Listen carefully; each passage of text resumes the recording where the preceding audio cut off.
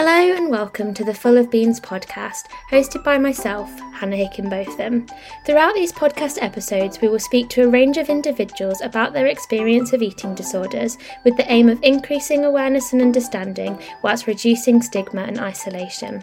Please note that the topics discussed in this podcast may be triggering for some individuals, so tread lightly, check in with yourself, and reflect on these conversations. Today I'm joined by Elle Kelly. Elle is a registered sport, eating disorder and disordered eating dietitian. Elle works with clients with eating disorders and disordered eating to improve their relationship with food and has excellent knowledge on this specifically in the athletic community. Elle joins us today to share her research on eating disorders and disordered eating in the athletic population and explore how this can be navigated and supported. Hello, Elle. Hello, thank you so much for having me.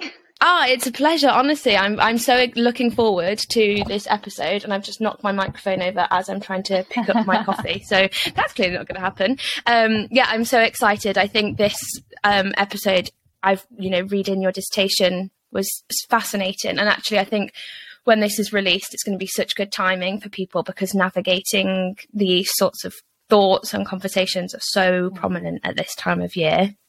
It's such a hard time, isn't it? Yes.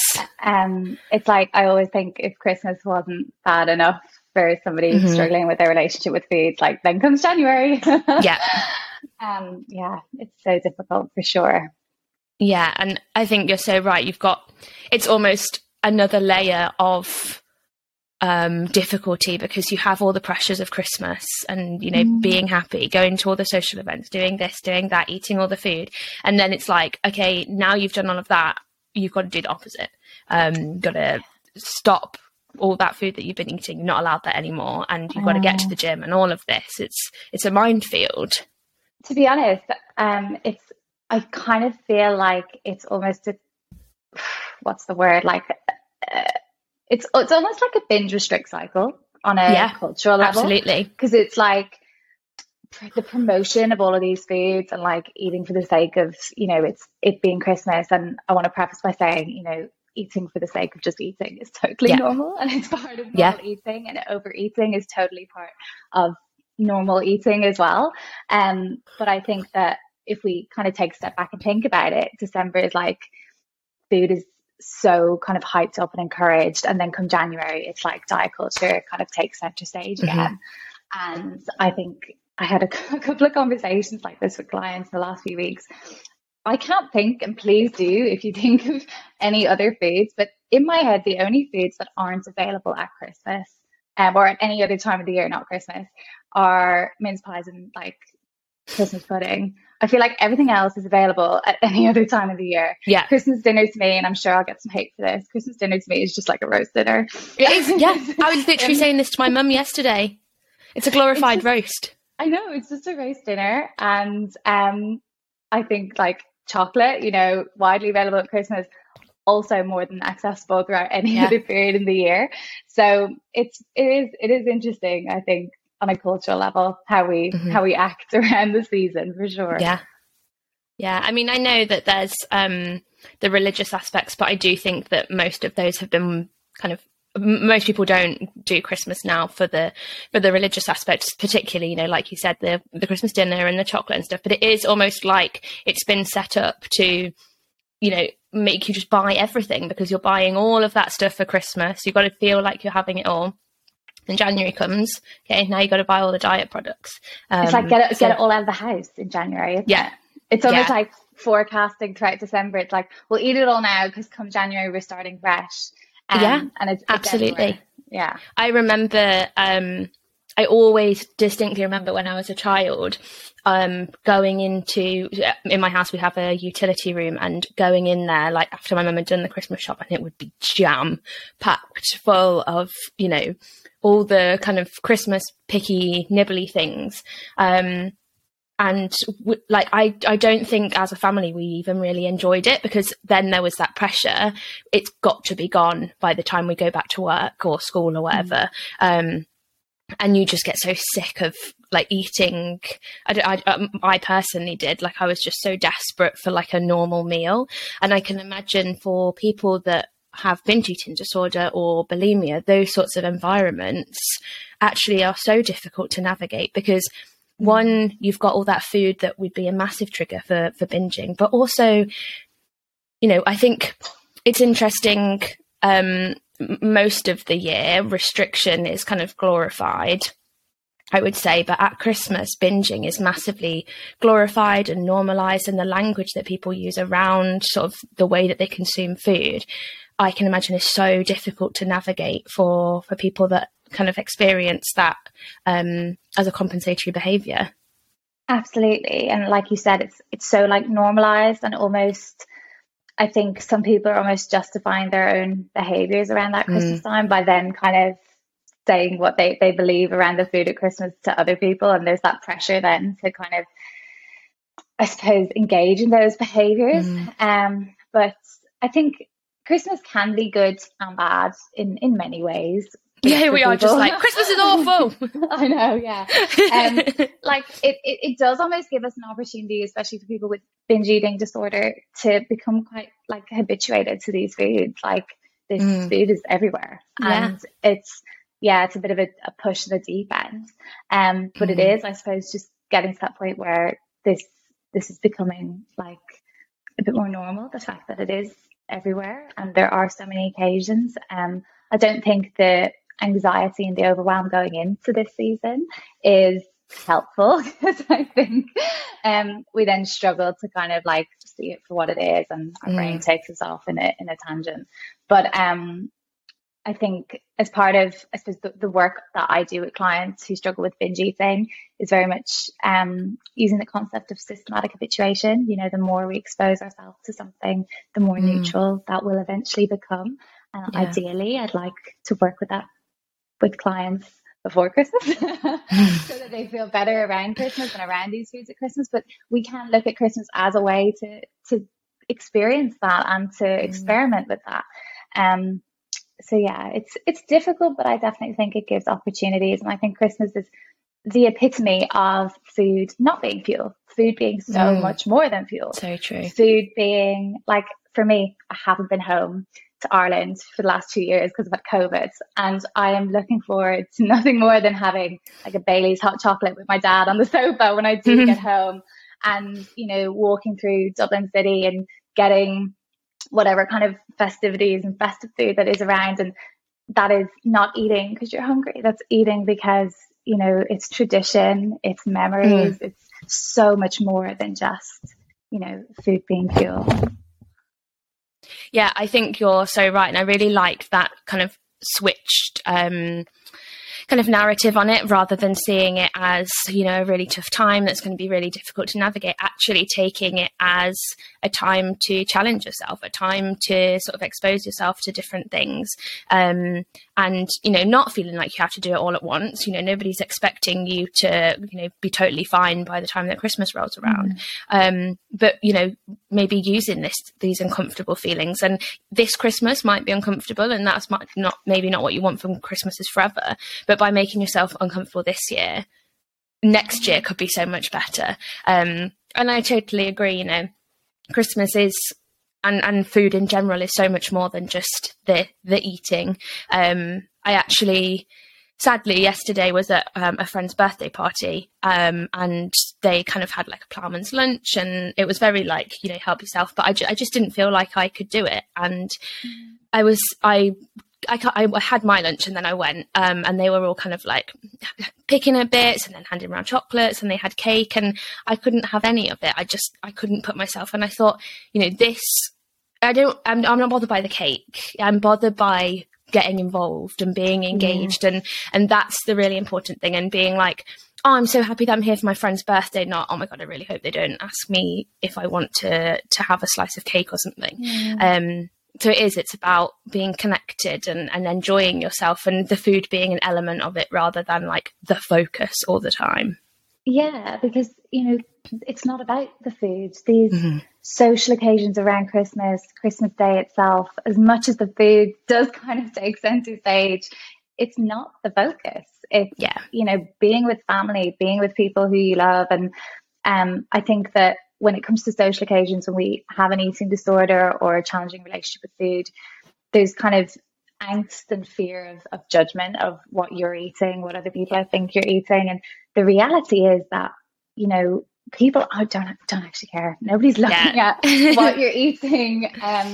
It might be, you know, if family are, it's probably from a place of love and concern. But the reality is that 90% of the time, nobody's actually looking at what anybody's eating. And I think when we have an eating disorder or a challenging relationship with food, we very much judge ourselves. And then it's like this belief that everyone's kind of judging everything, but it's not. And yeah, I think that's just such a good example that you shared there, that it's not the food you're conscious of missing out on, it's being involved.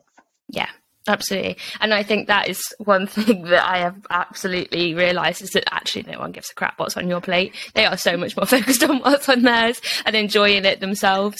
And yeah, so we were going to talk about kind of disordered eating and eating disorders, and you touched a little bit on it there. I guess to start with, what is the difference? You know, I think there's such a fine line between them, and I think people often get quite sort of, you know, is it disordered eating? Is it an eating disorder? So what do you think? What's your opinion on what the difference is?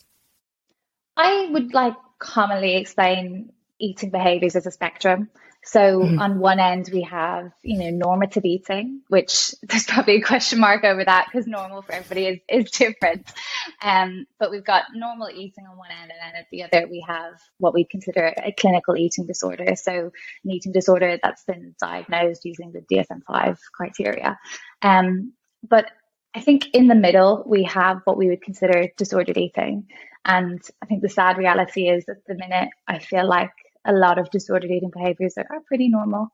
But what we see when we use the kind of spectrum analogy is we see that people are edging more towards the clinical eating disorder side of things. And we know that actually somebody who engages in disordered eating behavior is actually at an increased risk of developing an eating disorder than somebody who's an intuitive eater or a more normal eater. So I do want to say that you don't have to have a clinical eating disorder, a diagnosed eating disorder, or an eating disorder that meets all the criteria of the DSM-5, which is what we use to diagnose clinical eating disorders. Like, you don't have to be at that point to struggle with your relationship with food, and actually reaching out at an earlier point is going to give you an even better kind of chance at changing your relationship with food. Yeah, definitely. I think that's a really nice explanation. But I think it is so hard, particularly for individuals, like you say, that maybe don't meet the full diagnostic criteria within the DSM-5. But yeah, I think it's really hard to navigate, because I've always thought, well, I do think like anybody that is sort of, it's having an impact on their life and they find it challenging, they find it difficult to navigate, obviously completely deserving of support and stuff. But I think that where the interest for me lies is that a lot of people you know, when I'm with them, I think that's a bit disordered, but they're very happy in that. And I think that's where I find it really hard to draw the line in terms of, that's just kind of their way. And if they're content with that, you know, is that an issue that needs like approaching? And are they genuinely happy, or is it just kind of what they know as their norm? I think there's so many questions around it. And I think it's so individualized. That's the kind of problem.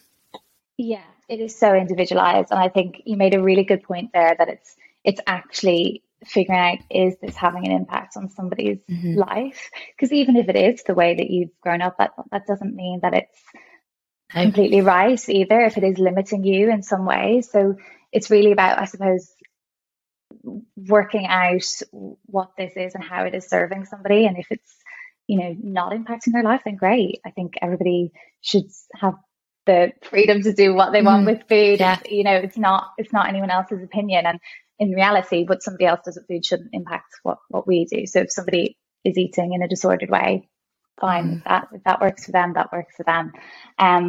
But I think it's really about kind of exploring, how does this impact somebody? And is this something that they actually want to change? And is it something that they feel does hold them back from living life to the fullest and being able to, engage in social events. Because like we've just been talking about, food is not just fuel, and, eating to keep your body alive is not kind of, it's surviving, but you're not exactly thriving. And because there's so much more to life than just kind of keeping yourself alive with food. And I think food is kind of the center of quite a lot of experiences in life, celebrations, traditions, memories. And if your relationship with food is holding you back from that, then that's an issue in my eyes. Yeah. That's something that we definitely want to see somebody getting support for. Yeah, absolutely. I think that's the key thing, isn't it? It's the impact that it's having on you personally. And if you're able to navigate situations and feel engaged and enjoy yourself, then yeah, it's pretty damn good. But if not, I think another thing that interests me is sort of the sporting, maybe athletic community, particularly in the gym, and athletes. I think disordered eating and eating disorders are, I mean, I go to the gym. The gym is a place that I love to go, and I just look around and I think, oh my God, like it's normal for the disordered eating patterns. Whether you're bulking, whether you're cutting, whether you're, just generally have a disordered relationship with food because of the environment. And again, that's another one where I'm like, where do we draw the line between what is okay for somebody and then what's disordered? I think it's so prevalent. Yeah, I think it's such a common one that we see people doing this, like in the name of health, like achieving a certain body type and eating a certain way in this like to support this idea that they're going to be healthy and they're supporting themselves. But there is a point where chasing that health status or being fit is actually counterproductive, and that's not healthy either mentally or physically. And like the definition of health is not just about, your weight and the food you're having. It's also about your environment that you're living in, how you are mentally. Like there's so much more of that. So even if you are eating enough to support, your lifestyle and you're physically healthy, if your relationship with food is holding you back, that's not healthy. So it's really, definitely really like multifactorial with that for sure. Yeah. Yeah, and I know that you did your dissertation looking at sort of disordered eating and eating disorders in athletes. Why do you think that it's so much more common, disordered eating and stuff in sort of the athletic population compared to maybe the general population? So I think what's really interesting is that traditionally we've seen eating disorders and disordered eating being higher in the athletic population than in the normal population. And in 2004, there was a really large scale study done, and I found that 20% of athletes that were female actually met the criteria for an eating disorder, in contrast to 9% of the normal population, so the control group. Wow. But what was really interesting, what I found really interesting about this study was the same publishers actually did a study 10 years prior to this. And they found that there was an 18% prevalence of females who would meet the criteria for an eating disorder in that athletic group. So the difference between 20 and 18 is it's still a growth over a 10-year period, but it's not as large as what they actually saw in the control group, so the normal population group. So that went from being 5 to 9% in a 10-year period. Oh, wow. So over the years, we have actually seen that there is, although a higher prevalence of eating disorders within the athletic group, the normal population, the prevalence is rising, and it's almost becoming kind of level, if you will. And when I was actually doing my dissertation, a lot of the more recent studies, so like the 2020 studies, the 2019 studies, it's definitely showing that there's like less of a difference in both groups. So it's really, really interesting. And going back to kind of your question on why that is, I think there's so many different reasons. And I think we know that it can definitely be linked to the pressure to obtain a certain physique in some sports. In some sports, there's a belief that being lighter or leaner is faster, or that leaner is stronger. But again, we know that evidence shows that when a leaner physique or a lower BMI is achieved through disordered eating behaviors, it actually leads to a decline in performance. There's reduced velocity, reduced power output, reduced kind of running time. So it's actually counterproductive. And we also know that like obviously eating disorders can affect absolutely everybody, but there's no denying that there is a certain kind of personality types that can be linked with having an eating disorder. And those personality traits, I would argue, are almost kind of required to be an athlete, a successful athlete, you know, having high self-expectations, having low self-esteem, being tolerant of discomfort, being quite achievement orientated. They're all kind of what we see as increasing someone's kind of predisposition to an eating disorder, but also somewhat required to be a successful athlete. So those personality types definitely have a role to play. Yeah, absolutely. And I guess that's a really key thing to note in terms of, you know, coaches or people that are working with athletes, in terms of being so aware that, you know, if somebody is an athlete, they're going to be a high achiever. They're probably going to be a perfectionist. They're going to have a lot of expectations put on them. That's a really high pressure environment. And, you know, leaning into certain behaviors or whatever to help, you know, either make weight or, you know, I don't know, fit a certain body type that's needed. I can imagine that would be quite easy to slip into, but equally on the flip side, you know, we are so aware of that. So as easy as it is to slip into that, it could be as easy to prevent by having the appropriate support, for making it an environment where mental health is openly spoken about and people can share, rather than it being something that is a weakness and is going to, you know, because I think it would be so easy to be like, oh no, I've got to be a good athlete, therefore I can't talk about this sort of thing.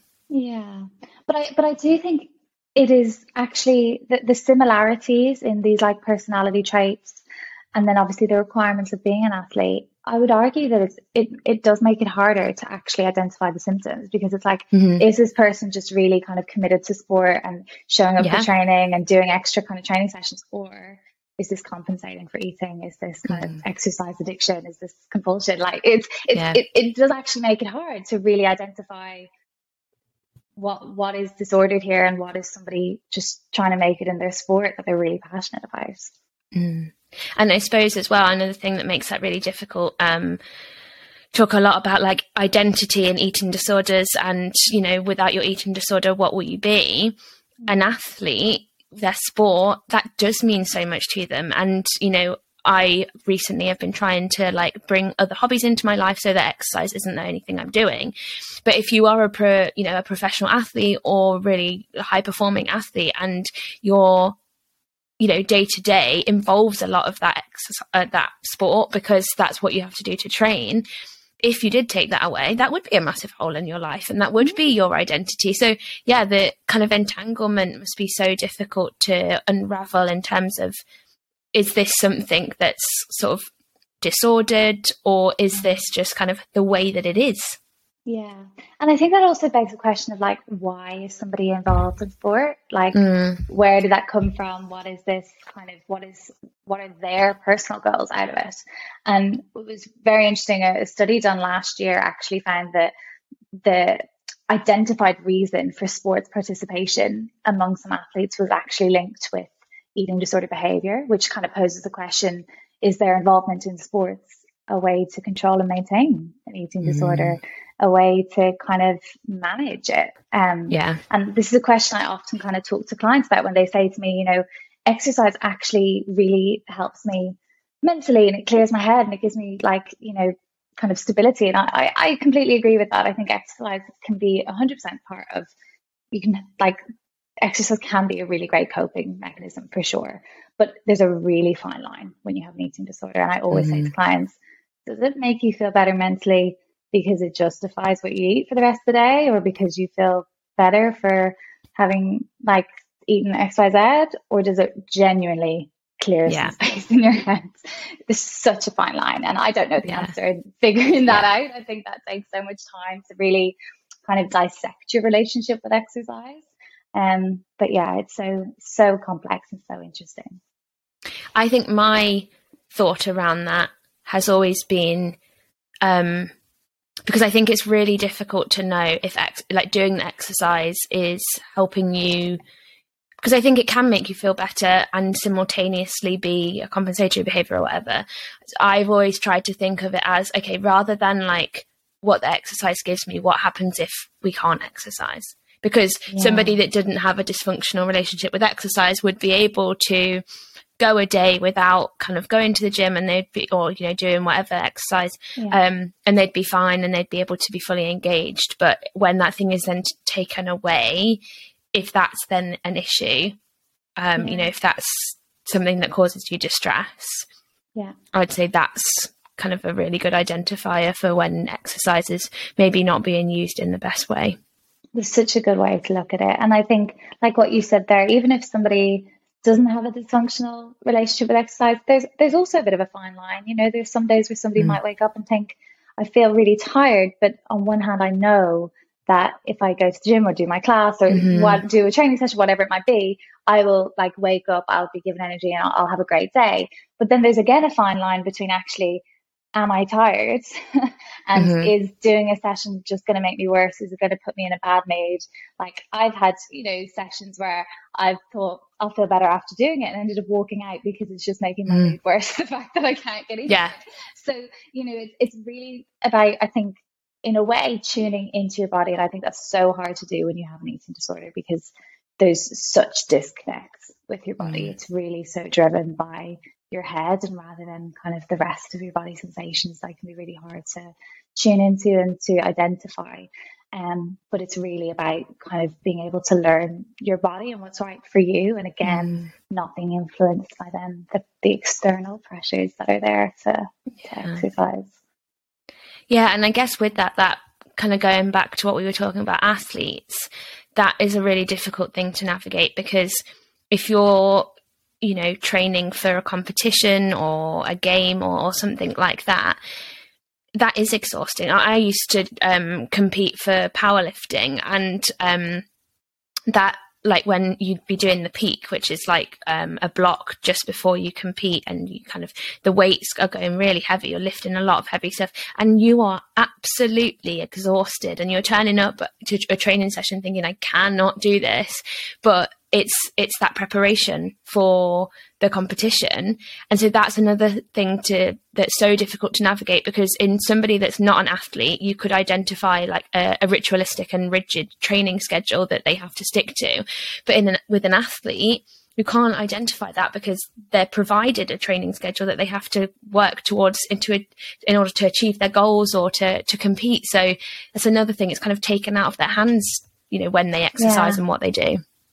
But funny enough, I think that kind of goes back to what we were talking about before we started recording, about that intrinsic and external motivation, and really thinking like, why am I doing this? Because it's completely understandable that for certain things we go through, it's not going to be easy, and to achieve certain goals, we do have to kind of grit a little bit and go through certain things that we don't necessarily want to do, and things are going to be uncomfortable, and having to go through that discomfort to get to a certain place. But I really think it's then about evaluating, why am I doing this? Am I doing this because my parents really want me to be a swimmer? Or am I doing this because I really want to achieve that, and I eventually want to then work in sports for the rest of my life, or whatever it might be? So I think it's really about kind of thinking, where is this motivation, and is this pressure internal or external? And really identifying the motivation behind it.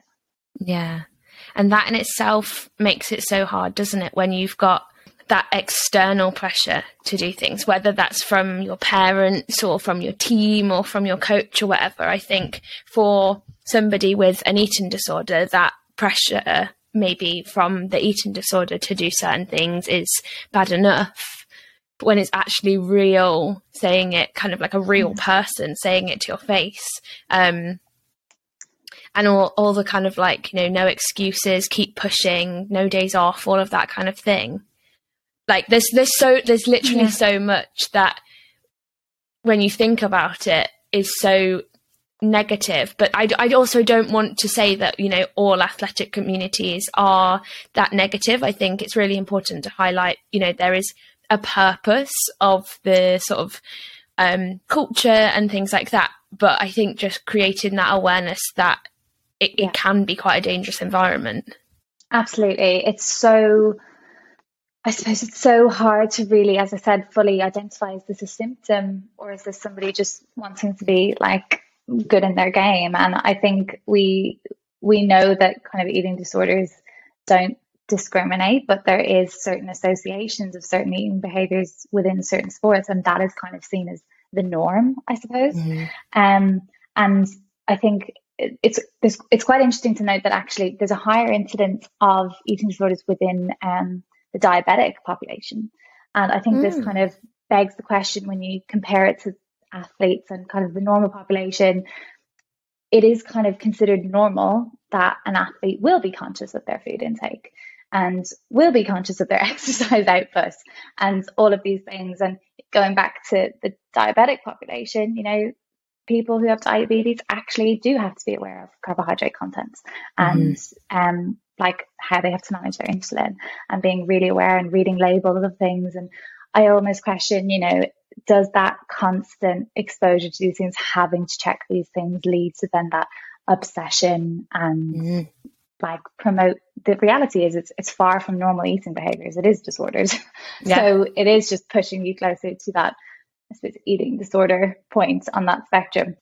I think it's actually quite, like, as you said, with it being normalized in certain sports and kind of the culture that goes on, I would definitely want to bring attention to like weight class sports, like maybe boxing, where it's quite typical for somebody to crash diet or use diuretics or use laxatives in the lead up to a weigh-in. And then it's almost quite tradition to see that there's binging, most likely out of pure hunger, but also that kind of black and white mindset in the weeks throughout, like a crash diet. And this is all, I think, that black and white mindset very much interlinks with quite a lot of eating disorders. And without sounding too stereotypical, you know, when we think of ballet or dancing, anorexia and bulimia are very common within those sports. And this is a lot, I think, related to body ideals within sports and that culture. And again, a very recent study last year found that around 73% of athletes across different sports actually felt pressure by their sports to alter their physical appearance to conform to gender and physique ideals, with 15% of them then consequentially engaging in disordered eating behaviors. So that side of the culture is really something I think we have to reevaluate, because as I said earlier, there's this myth that leaner is faster or, you know, smaller is quicker, whatever it might be. And the reality is it's not always true. Yeah. I suppose it's thinking about, you know, being the top of your game, but at what cost? I think it links back to that support element, because actually if you're putting the pressure on somebody to weight cutting, I think is such a great example of when disordered eating can totally arise. And it's interesting, just going back to what I was saying about powerlifting. This is a really sad sort of reality, but I don't think I met, obviously I was like a female powerlifter, so I engaged a lot more with female powerlifters than male powerlifters. So I couldn't say for the males, but I would say 8 out of 10 of, you know, with female powers that lifters that I'd met had an eating disorder and were then powerlifting. And at the time I thought, how great, you know, we're empowering ourselves, we're getting strong, we're doing all this. And then now looking back on it, I'm like, wow, we just kind of went from having an eating disorder to putting ourselves, you know, on a very rigid exercise plan, a very rigid diet plan, all wanting to be in the weight category below where we were. So we had to cut weight before the competition. And it was just an eating disorder in that kind of a glorified form and in an acceptable form. And I think that, you know, has the potential in a lot of sports, particularly, you know, think about boxing. I remember reading that a guy was, you know, self-induced vomiting because he was so worried about making weight, and rather than getting support, he was just kind of let go because he was engaging in those behaviours. And I think it, hopefully that's not how it always is. But when you've got that pressure to be a certain way in order to be the top of your game, I think people do turn to, very damaging behaviours. And like I said just a second ago, like at what cost? Because you lose yourself, and you, like you were saying earlier about the intrinsic motivation. I mean, there can't be any when you're having to put yourself through things like that in order to be good at your sport. And then going back to what you said, like what happens when you cut sport out of your life? You're left with these behaviors, don't just go away with it. Yeah. You're unfortunately left with that kind of concern around your weight the whole time, your activity levels, your intake, and those compensatory behaviors, they become a coping mechanism. So that, coping mechanism will merge, and there'll be other uses for that. So it's so complex. And the culture of sport, like you said, I think can be a little bit passive towards it. And again, that's not me bashing the culture of sport. I think sport in itself is one of the most amazing things that we have, but it is really hard to actually identify, what is an issue versus not. Yeah, absolutely. And I think that's the line I'm finding really hard to tread in this conversation, is that sport is, it has such great elements in terms of it's massively, the community and the enjoyment that people get from it and things like that. And it can be so brilliant. Do you think that sort of the more maybe weight dependent and sports that have a certain physique, that eating disorders and disordered eating are more prevalent than, I'm trying to think of a sport, when we say like non-weight dependent sports, are we talking about things maybe like football and that sort of thing? And then when we talk about weight dependent, things like boxing and ballet and things like that? Yeah, so I think lean sports are typically the aesthetic sports. So where leanness is maybe encouraged purely for aesthetic reasons, like boxing, like bodybuilding or gymnastics.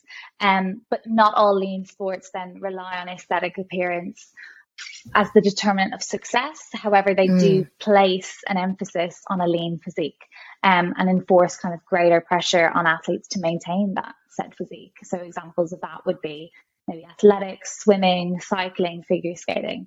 And then the weight dependent sports often kind of come into that category too sometimes. And sports like boxing, as you said, or wrestling will typically have weight classes, powerlifting again. And that's purely to regulate competition and make it as fair as possible. But as you said, it is sometimes putting like an emphasis on numbers and like how heavy can I lift at my lightest body weight almost. Yes. And trying to give yourself an advantage. It's really common for people to compete and to typically be kind of training at a weight class that's above what they then want to compete at. So it then takes a lot of the manipulation, like the water loading and cutting and depletion and laxatives and diuretics, all of that kind of stuff. But then like the non-lean sports and non-weight dependent sports are typically the technical ones like golf or ball sports like basketball. And I'm sure quite unsurprisingly, sports where leanness is encouraged, especially purely for aesthetic reasons, is associated with an increased risk of developing an eating disorder. And when we classify lean and non-lean sports are associated with a higher prevalence of disordered eating behaviors and eating disorders. And in the research study I did do, 5 out of 6 studies concluded that eating disorders and disordered eating behaviors were higher in athletes within lean sports than non-lean. But I suppose when it comes to the type of eating disorders within each sport, as I said earlier, there's sometimes a bit of a culture, and maybe like binging is more common in one, and anorexia and bulimia and restrictive eating might be more common in another. But there's no solid evidence to say that X sport leads to X eating disorder or eating behavior, but there are associations we've seen. So binge eating disorder is more common among aesthetic focused sports than endurance sports, with a study finding that actually the incidence of binge eating in male bodybuilders was around 46% in comparison to 12% in male rowers. And I think I would think as you said, similar to powerlifting, you go through a phase where you're going to be going through diet phases. And we know that then restriction is one of the main drivers for binge eating behavior. So that makes sense. But yeah, it is quite shocking to hear those kind of stats, isn't it? That's crazy. But I don't know whether this is a really sad realization, but I am shocked. I'm shocked that it's that high, but equally, like when I think about it, I'm not surprised, because I think just in, I see bodybuilding as like extreme gym culture. And I think just walking around my gym, the conversations people have, one person's cutting, one person's bulking for no other reason. They don't have a sport to be doing it for. They're just doing it because they've heard the terms floating around the gym. And that sort of binge restrict cycle is so glorified. I know so many people that with like during the week, they will literally put themselves in such a massive calorie deficit. And then the weekend comes around and they're just, they're like a kid in a candy shop, like it's consuming everything that they possibly can, but don't see that as problematic. But I think because it's a cheat day. yeah, exactly. Yeah, which is just, the fact that has become so normalized is quite scary. And I think that's what scares me as well, is the sort of influence that maybe more senior or more experienced people have. Because I know I keep going on about powerlifting, but that's kind of my experience in sport, because I'm not a very sporty person, so powerlifting is all I've ever done. But I remember, I just wanted to do it for fun. And my first competition, I was about 0.5 kilos over the weight category. And so the person that was providing me my training plan told me to cut weight. So my first competition, I was there cutting weight, and I didn't even question it because everybody was doing it. But hardly anybody was bulking up to the next weight category. And I was like, why are we all trying to, why are we making ourselves weaker? But it was just so normalized. And I think that's the scary thing. You don't actually stop to question the behaviors, because if all your teammates are doing it, why would you question it? Yeah. And when you're so involved, and especially if sport is something that's been quite a big part of your life for a long period of time, it does just become quite embedded in you, and it's just kind of the ways, I suppose. But yeah, like you said, when you're having to cut weight, that the likelihood is that you're just dropping like water, and training in a dehydrated state isn't great either. You're not exactly setting yourself up for performing, which is what sport is about. And I think that we really lose sight of that. Like you said, like, why is nobody going for the higher category? It's quite obvious that as good as sport is, I think a lot of people, especially who come from an eating disorder background, like, we learn foods can really kind of provide us with fuel and really kind of make us feel amazing. And I think sport can sometimes be the door into that kind of world for somebody who's coming from that place. But at the same time, I don't think sport is like, what's the word, free or kind of not affected by diet culture as well. And that idea that smaller is better, and like this fear of being heavier or being bigger. And I think we see that a lot with like the Instagram and Fitspo community, that it's almost like women are expected to, nowadays it's kind of on trend to be more toned, have more muscle, and but still at the same time, like, you shouldn't expect for your weight to go up, which is like a bit contradictory, because women are trying to put on muscle, but they don't want their weight to go up. So it's just, I think it just shows how deep rooted these fears and like weight. And I think with sport, there's naturally an obsession on numbers. And you might have experienced it when you were powerlifting. Like, it mightn't be how much you weighed or what you're eating, but it was probably the numbers you were lifting, and there was probably a certain number in your head that was deemed as successful and deemed as failure. So it really kind of promotes that obsession with numbers again, which will then kind of impact your life outside of being an athlete. And I always say this to clients: you are a human. You show up for training, but you still have bills to pay like every other human. You still have physical, biological needs like every other human. And that's not something to forget. And I think the whole like focus on numbers actually really translates. I don't want to say well, as in like it's a good thing, but it does translate so easily into an eating disorder. You know, I think the example that I always think about is, you know, with, let's say, anorexia, there might be a number on the scale that you want to see, but by the time you've got to that number, there's already a new number in mind. Yeah, you don't say, oh, you know, we got there, yay, well done. That's great. It's well, you're not at that next number. And that was exactly what I experienced in powerlifting. You know, I wanted to hit a 130 deadlift, but by the time I got to 130, I was already aiming for 140. And then by the time I got to 140, I was aiming for 150.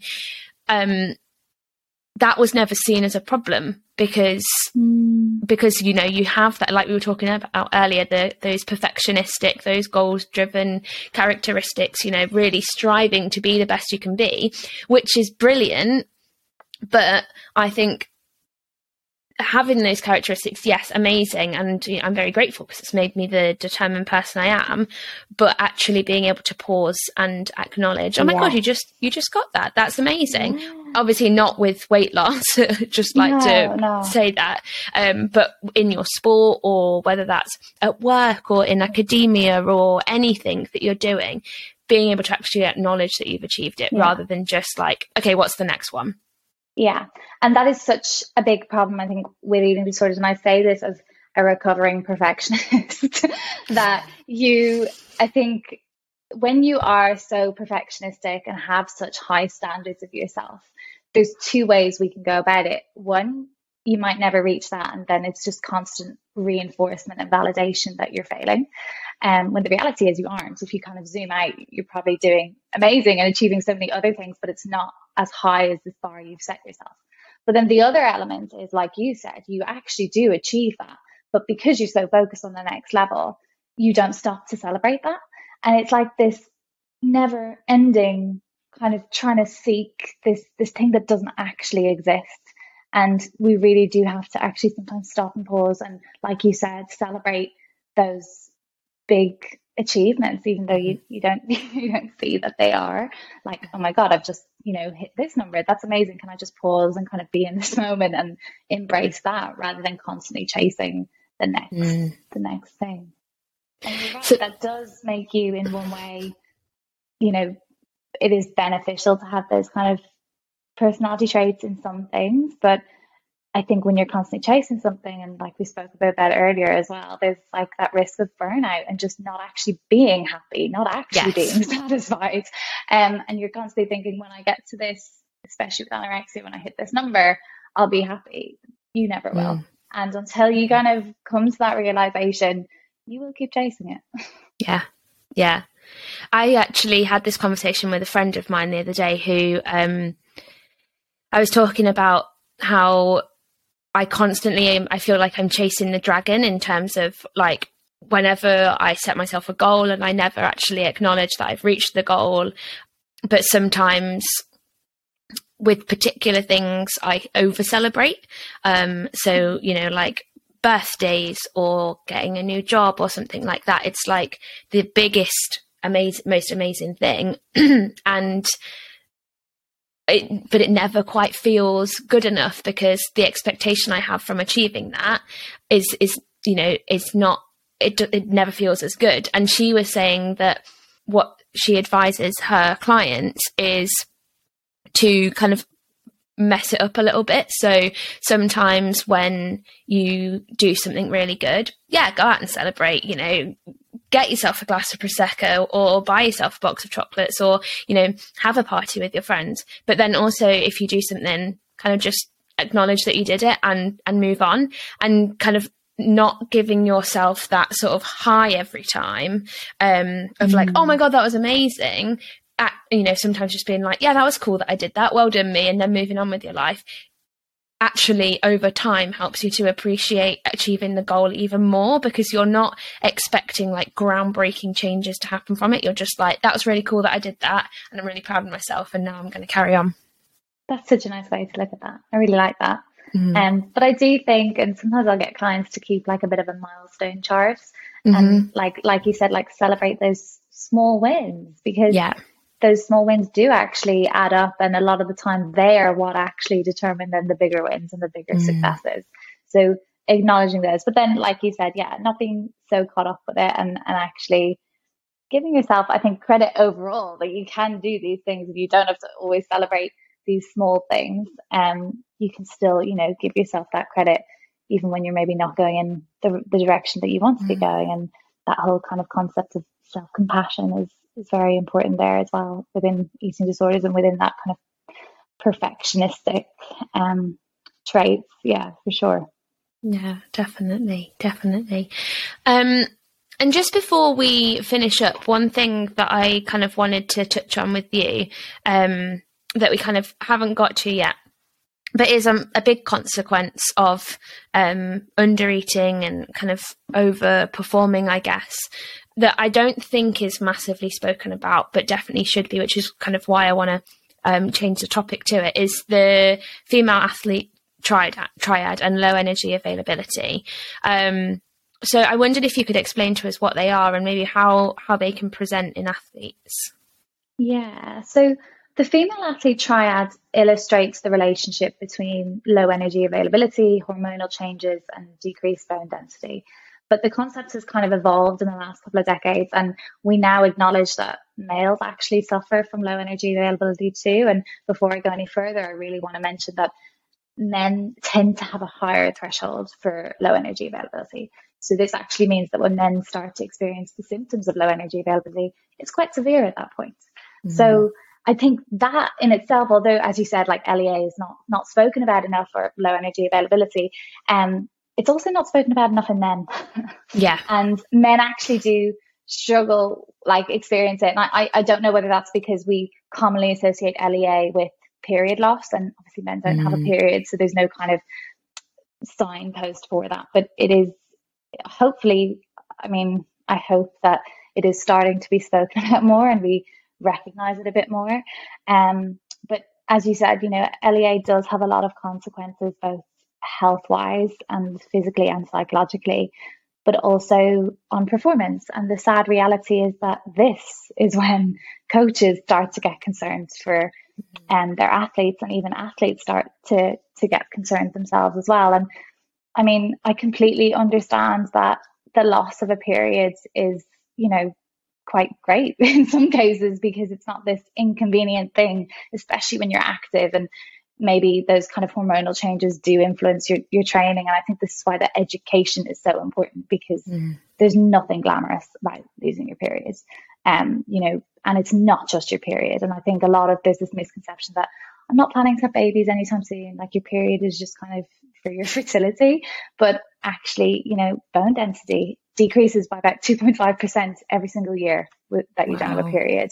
Cardiovascular system is impacted. I often explain, so I've realized I've not actually explained what LEA is. So before we dive in any further, LEA is essentially, caused by imbalance in energy, and that's either created by a high energy output or decreased energy intake. But we do often see that actually underfueling and overtraining go hand in hand.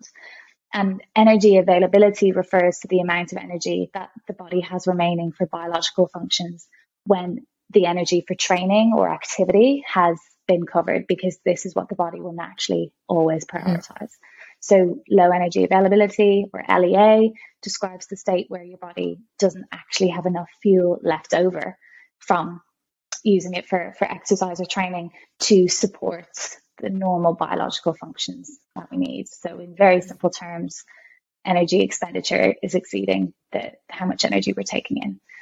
And so I think falling into LEA can be unintentional, where an athlete simply underestimates the amount of energy that they need for their training as well as their day-to-day functions. Or maybe we get too caught up on our sports performance nutrition and forget that actually, as a human, we still need more. We still need energy. We still need certain nutrients. But it can also be intentional. And usually that's when it's related to maybe the aims of changing your body composition, or linked with an eating disorder. And I often use the analogy that low energy availability is like low power mode on your phone. Your phone goes into a state where it's trying to conserve as much power for the basic functions like keeping it on for an emergency. And it kind of stops all of the background stuff. And I often explain our body is like this combination of systems. We've got our immune system, our reproductive system, cardiovascular system, thermoregulation system. And basically these all start to become downregulated because the body, these all cost energy to run, and the body doesn't have enough to keep them going. It's like thinking about, your budget.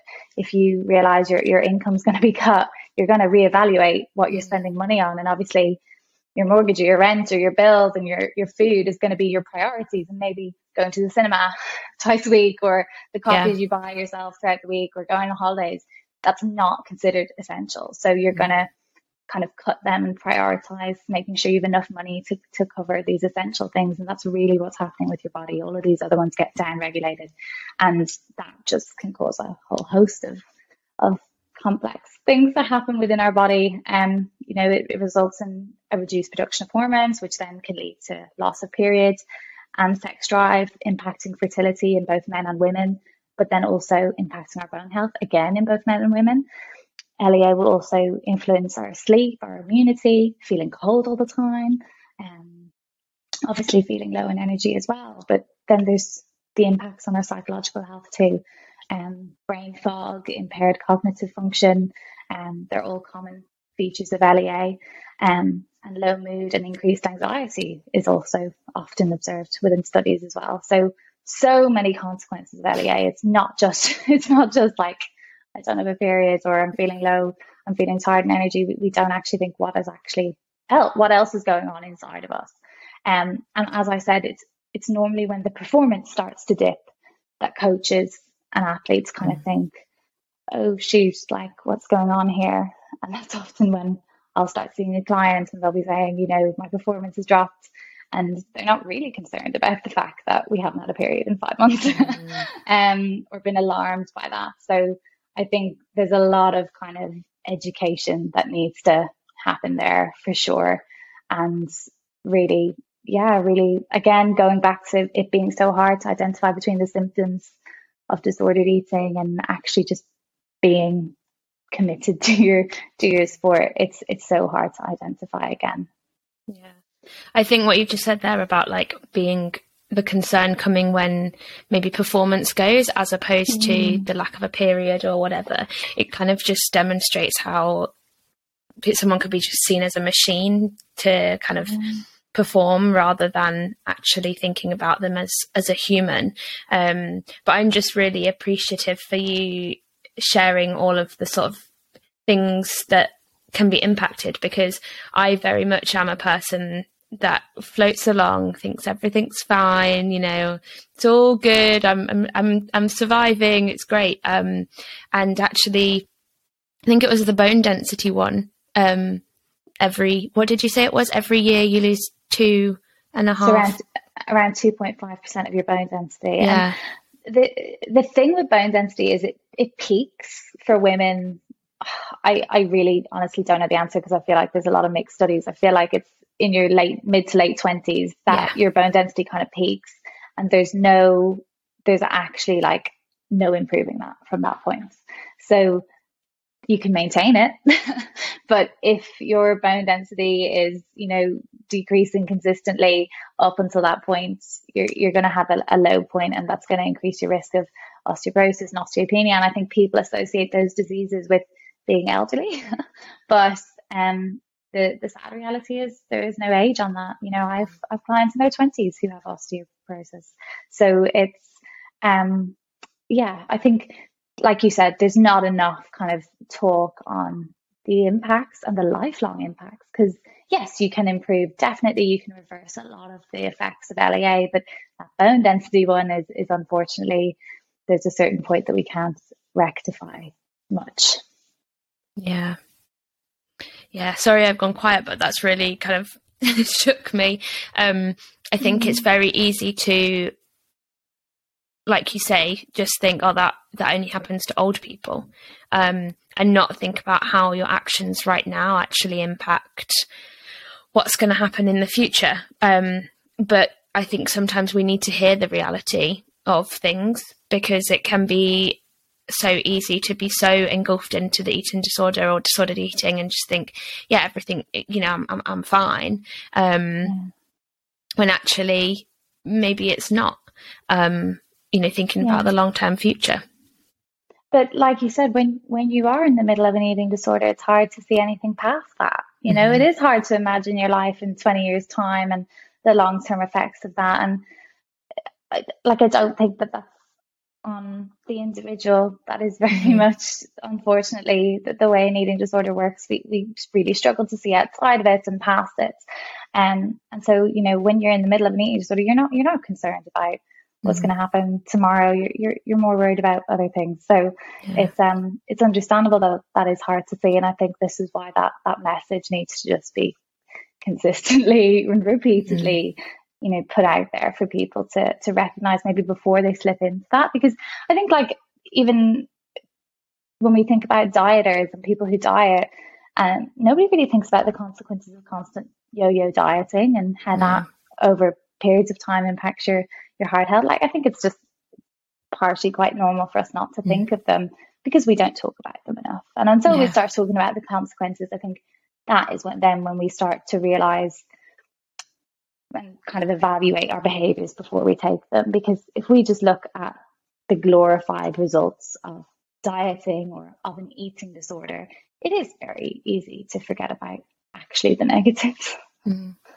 Yeah, I think you're completely right. And I always find it really funny, actually, in that I always think that my eating disorder takes me from living in the moment and like embracing the moment and stuff. But in a really weird way, it actually makes you live in the moment, but kind of like for the wrong things. But it's like everything is so fine now, and you don't think about the consequences of your actions right now on the future.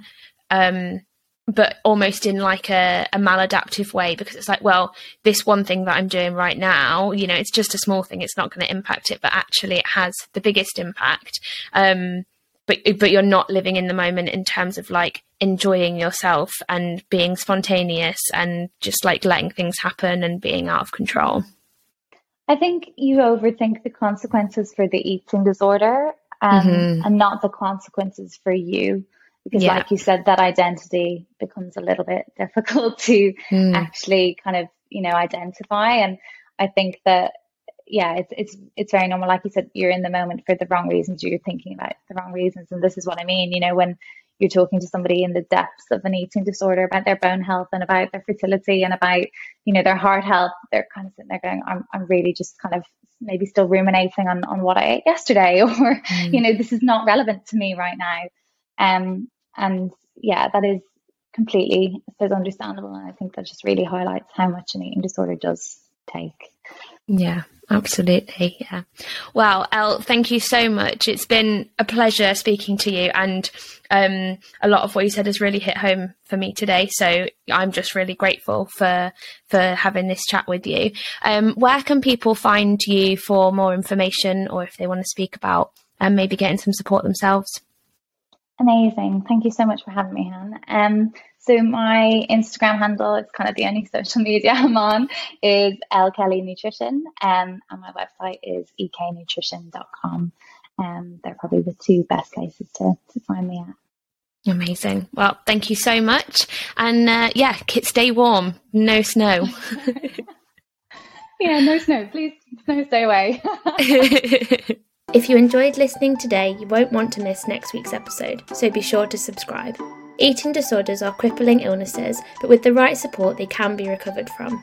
We really hope you enjoyed this episode, but if you require more support right now, please look into charities such as First Steps and Beat for support, or talk to someone you trust.